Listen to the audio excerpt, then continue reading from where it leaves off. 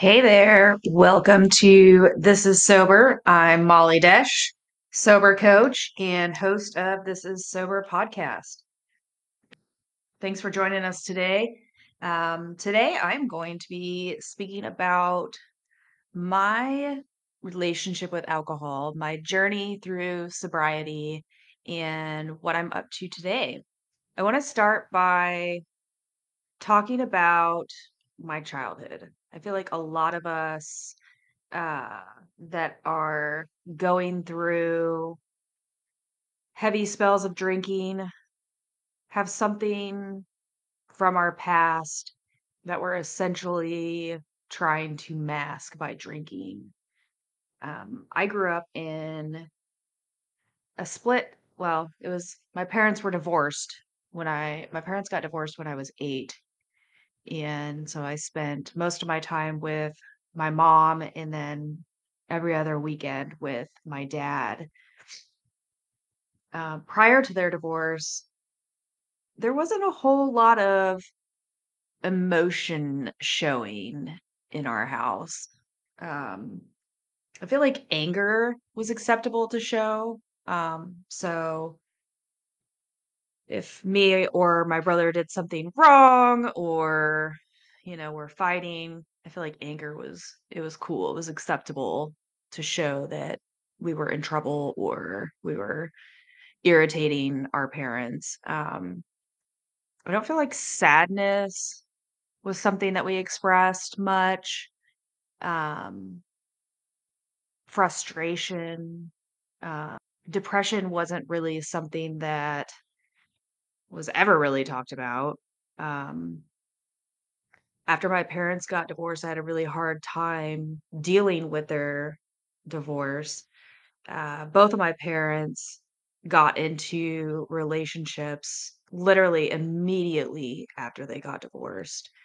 So I was learning to live with a stepdad, and then when I would go to my dad's, spending time with his new wife as well. And both of my step parents had their own children. I had a stepbrother and two stepsisters. So it's just like a lot for a 9-year-old to handle. Your parents splitting and then having essentially two whole new families come into your life overnight. Um, Later on, a few years after that, I was sent to a therapist. I remember this woman that I was working with, and she was so cool. Like, she let me smoke in her office. So I smoked cigarettes, and we would just kind of like sit around, and I would talk about, how I felt um, growing up. I wasn't heard or understood. And I felt like I really connected with her. I felt like I was able to be myself. She put me on some antidepressants, and I started taking those and continue to take those for well into uh, my 40s. So that's another topic we could talk about another time, being medicated.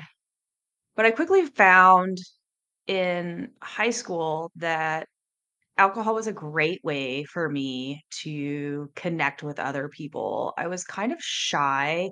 I didn't know who I was or what I stood for. I grew up in a Christian home, and going to church was kind of a must every Sunday.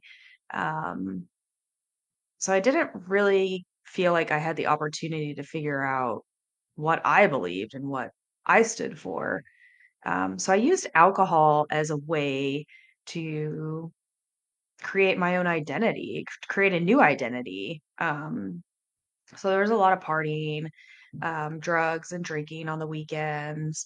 And I quickly realized that alcohol was a great way for me to, you know, hide or cover up all of those negative emotions that I was feeling. Not just earlier from my childhood, but the feelings like, I don't feel like I fit in, or do these people actually like me? You know, silly things that you think about in high school, like, my parents didn't have a ton of money, so am I wearing the cool clothes that people will accept me? So I feel like I definitely used alcohol to um, feel more confident in social settings, and it gave me the ability to talk to people that normally intimidated me, walking the halls of high school. I didn't feel like I could just go up to some people and just start a conversation. So when I saw them out at a party and I had been drinking, it was so much easier to talk to them and feel like I was creating a circle, creating friends. And obviously, looking back, I realize, that was not the case. We were all just kind of barely getting by in our lives and partying to cover up any sort of lack that we were feeling in our lives. Fast forward a few years, I feel like the drinking never really stopped. I've had 2 children, and throughout both of my pregnancies, I didn't drink because, I mean, oh my god, I was growing a human inside me. How could I possibly, be so selfish and, drink while I was pregnant? So there were 2 fairly long periods of my life, 9, 10 months in which I wasn't drinking. But I quickly realized that, alcohol was like my best friend. It was my go-to. It was always there for me, and it did exactly what I needed it to do. I needed it to stop feeling the insecurities and stop feeling the less than that I felt I was. And I would spend a very good amount of time and energy into achieving that numbness. There were times on my way home from work that I would stop and get like a 6 or 12 pack of beer and drink 1 or 2 of those on the way home. I was married to a man who was also a daily drinker. So there was no accountability. There was nobody to compare myself to that I felt, was living a healthier lifestyle, if you will. So it was very normal. It was very much normalized in my home. The people I would hang around with, so, like my coworkers, they were just as much a part of the drinking community as I was. So it felt normal. It felt fine. I wasn't particularly enjoying my marriage. Um, we didn't argue. We didn't really fight. We didn't really talk about anything, really. Life just kind of happened to us.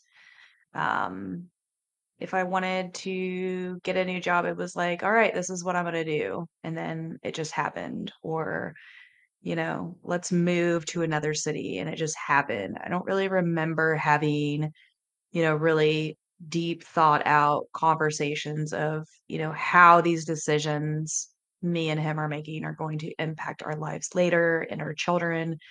So literally life just kind of happened to me. I was in this predominantly consecutive state of numbness. There were many weekends where I didn't really have anything on my plate. I didn't have anything going on. Maybe one of the boys did not have a soccer game or activity going on that day. So it was like immediately boredom was setting in. And what was I going to do? And I would start drinking. I would start drinking very early in the morning. 10 o'clock was not a big deal for me, and I would just drink all day. And sometimes I would, do chores around the house or, mow the yard or, whatever needed to be done. But it was always at home. And then I would hit later in the afternoon, and of course, it's time for a nap. It's time for your drunk nap. So I would essentially just like pass out for a couple hours and you wake up and your face feels really hot. You have that nasty taste in your mouth and there's still boredom there. There's still like not really anything going on. Um, so you just get up and you keep going. That was my life for many years. My husband and I separated, and I feel like that was kind of a trigger for me. Um, it was just me and my two boys here at my house. And even though my husband never kept me accountable or said, hey, maybe we're drinking too much or anything like that. I didn't feel like I was ever judged for the amount of alcohol I was drinking. Um, Even with that in mind, after our divorce, I feel like it got worse. There would be weekends here and there that my kids weren't here, so they went to my ex-husband's house, so I would have the whole house to myself. And that was just a recipe for disaster. Playing my cards at online dating and meeting men that, all they wanted to do was hook up. And, me being naive and not understanding the online dating culture, I thought I was meeting men that wanted wanted something more than that. And I quickly realized that, I was just making some bad choices. And there was one weekend in particular, probably started, in the afternoon on a Friday. Um, I had been working from home and the working environment wasn't very stressful or like I feel like the expectations weren't so great. So I could totally just, crack open that first beer on a 1 o'clock Zoom, obviously holding it off to the side so my coworkers wouldn't see, but and then, just logging off around 2 or 3 in the afternoon and just carrying through the weekend. Um, you wake up feeling like total shit, and hair of the dog was my jam, so I would wake up and have that first cigarette and beer at 7 or 8 o'clock in the morning and just keep going. So this was a particular weekend in which that was happening. And come Sunday afternoon, I mean, you go almost 72 hours just nonstop drinking. It it has such a negative psychological impact on you. I was in a very dark place that day. I just felt like there was nothing for me. There was nothing good that was going to come of all that was me. And so I took my beers in my car and I drove down to this secluded place not far from my house and sat under the overpass. I could hear semis and cars driving over the overpass, and I was listening to music in my car, the windows were down, it was summer, it was hot out, and I was very depressed, just felt like I was at the end of everything, and just literally ready to end it. I didn't know how to make it stop. I didn't know how to quit. I didn't know how to feel better about myself. And as I'm sitting there under the overpass, my phone starts vibrating and I look over and it's my son, my oldest son. He was like 11 at the time. And I'm very emotional, very depressed, very just life is not even worth living at this point. And he's like, "Hey mom, what are you doing?" And he can tell I'm crying. What's going on? What are you doing? Where are you? Can you come home, mom? Mom, stop. Come home. You're a good mom. I love you. Please come home. Please come home. Okay, yep. So that's what I did. So I hung up the phone and started making the drive home, and on that drive home, I just remember something clicking, like, "This is it. This is the end of all that you know right now." Like, all you've known is just numbing and drinking and not being there for your kids, not being the best version of yourself, not handling things like you're supposed to. This is the end of that. And so I got home, and shortly after I got home, I called my mom. My mom doesn't live near me, she lives out of state. So I called, and I just remember, "I have a drinking problem. I can't stop. I don't know how to quit, and I need your help." So she made a plan to come stay with me, and she wasn't going to be her she couldn't get a flight for, like, 2 days. So, of course, over these next 2 days, like, this is it. This are, like, my last days of imbibing, so I gotta get it all out now. Have you ever seen the show called Intervention? And it's like that time in the show where the person who thinks they're in the documentary realizes that there's about to be an intervention. And so they wanna go get high or drunk before because it's like their last hurrah, right? So that's kinda like how it was for me. This was my last hurrah. This was me in a very desperate attempt to say goodbye to alcohol forever.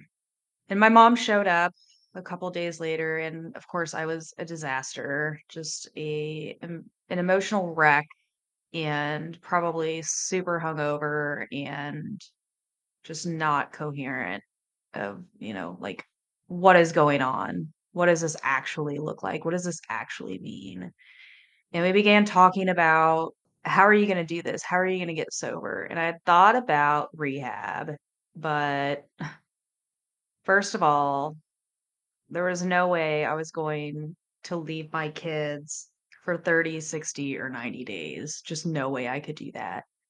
Um, in outpatient rehab was also not an option. There was a place here locally that I went to, and the women that were there because the court system made them be there. So they weren't, voluntarily submitting to outpatient rehab for drinking too much. So that also wasn't an option. So I went to AA. Like, I felt like those were your options, rehab or AA, or just try and figure it out yourself. And God knows there was no way I was going to be able to do that myself. So I went to AA, and AA definitely put me on the right path. It was like that event that was happening every day in my life that was holding me accountable. There wasn't anybody in particular at AA that was holding me accountable. I didn't ever get a sponsor, but simply showing up and adding one more day to my sobriety was getting me through. And I stayed with AA for a few months, maybe 3 or 4 months. I had met another woman. She was a stay-at-home mom, so she was attending the meetings during the day that I was, and she got me turned on to some books.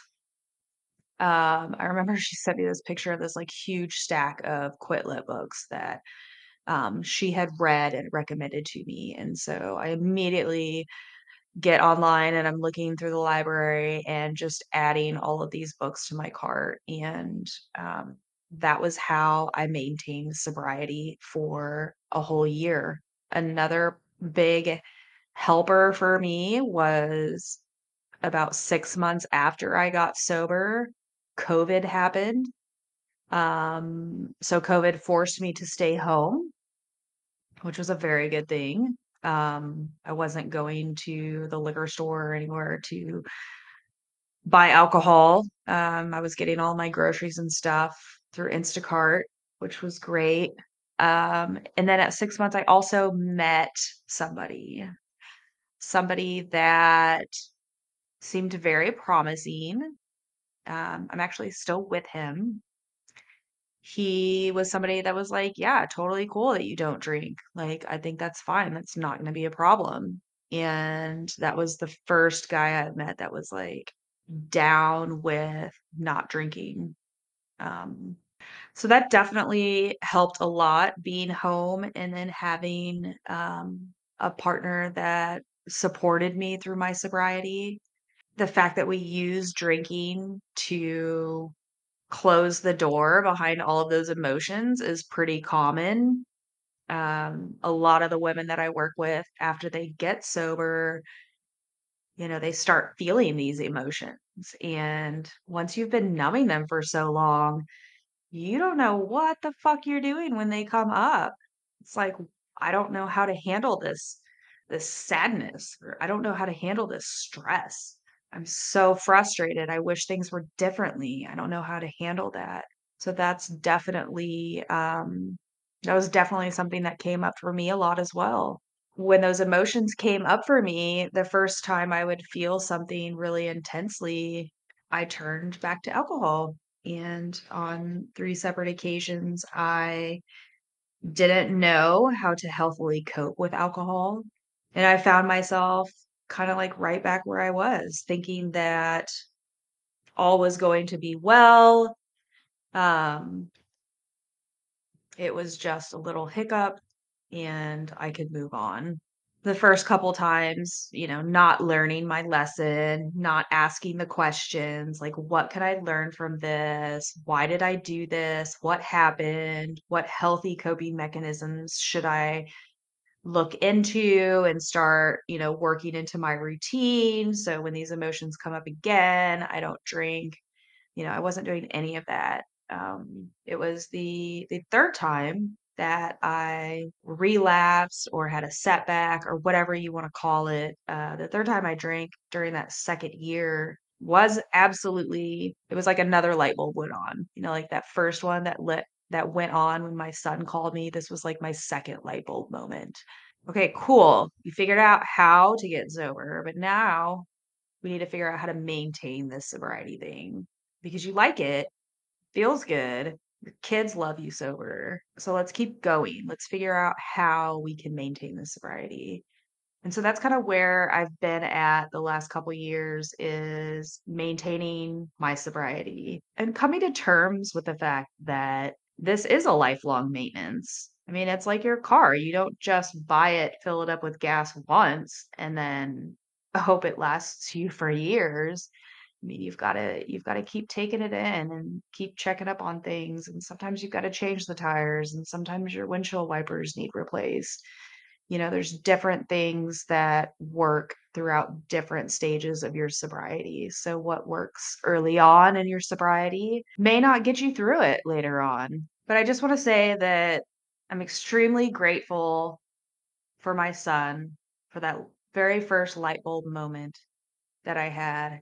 Don't think I would be here today if that wouldn't have happened. And I'm extremely grateful for the second light bulb moment because it has kept me here and it has helped me grow and appreciate life for all that it is. I know that it can do the same for you. You can't force the light bulb moment though. They tend to show up at unexpected moments. But I feel like if you're asking the right questions, if you're maintaining this curiosity and really listening to how you're feeling, like really sit and listen to it. Like what's really going on? Then I think you can get through it. I think you can understand where the emotions are coming from and develop healthy habits and tools to get you through it. So wherever you are on your journey, I'm so glad you're here. I hope to hear from you and maybe someday hear your story, your sobriety journey, and what led you there, and how you're doing now.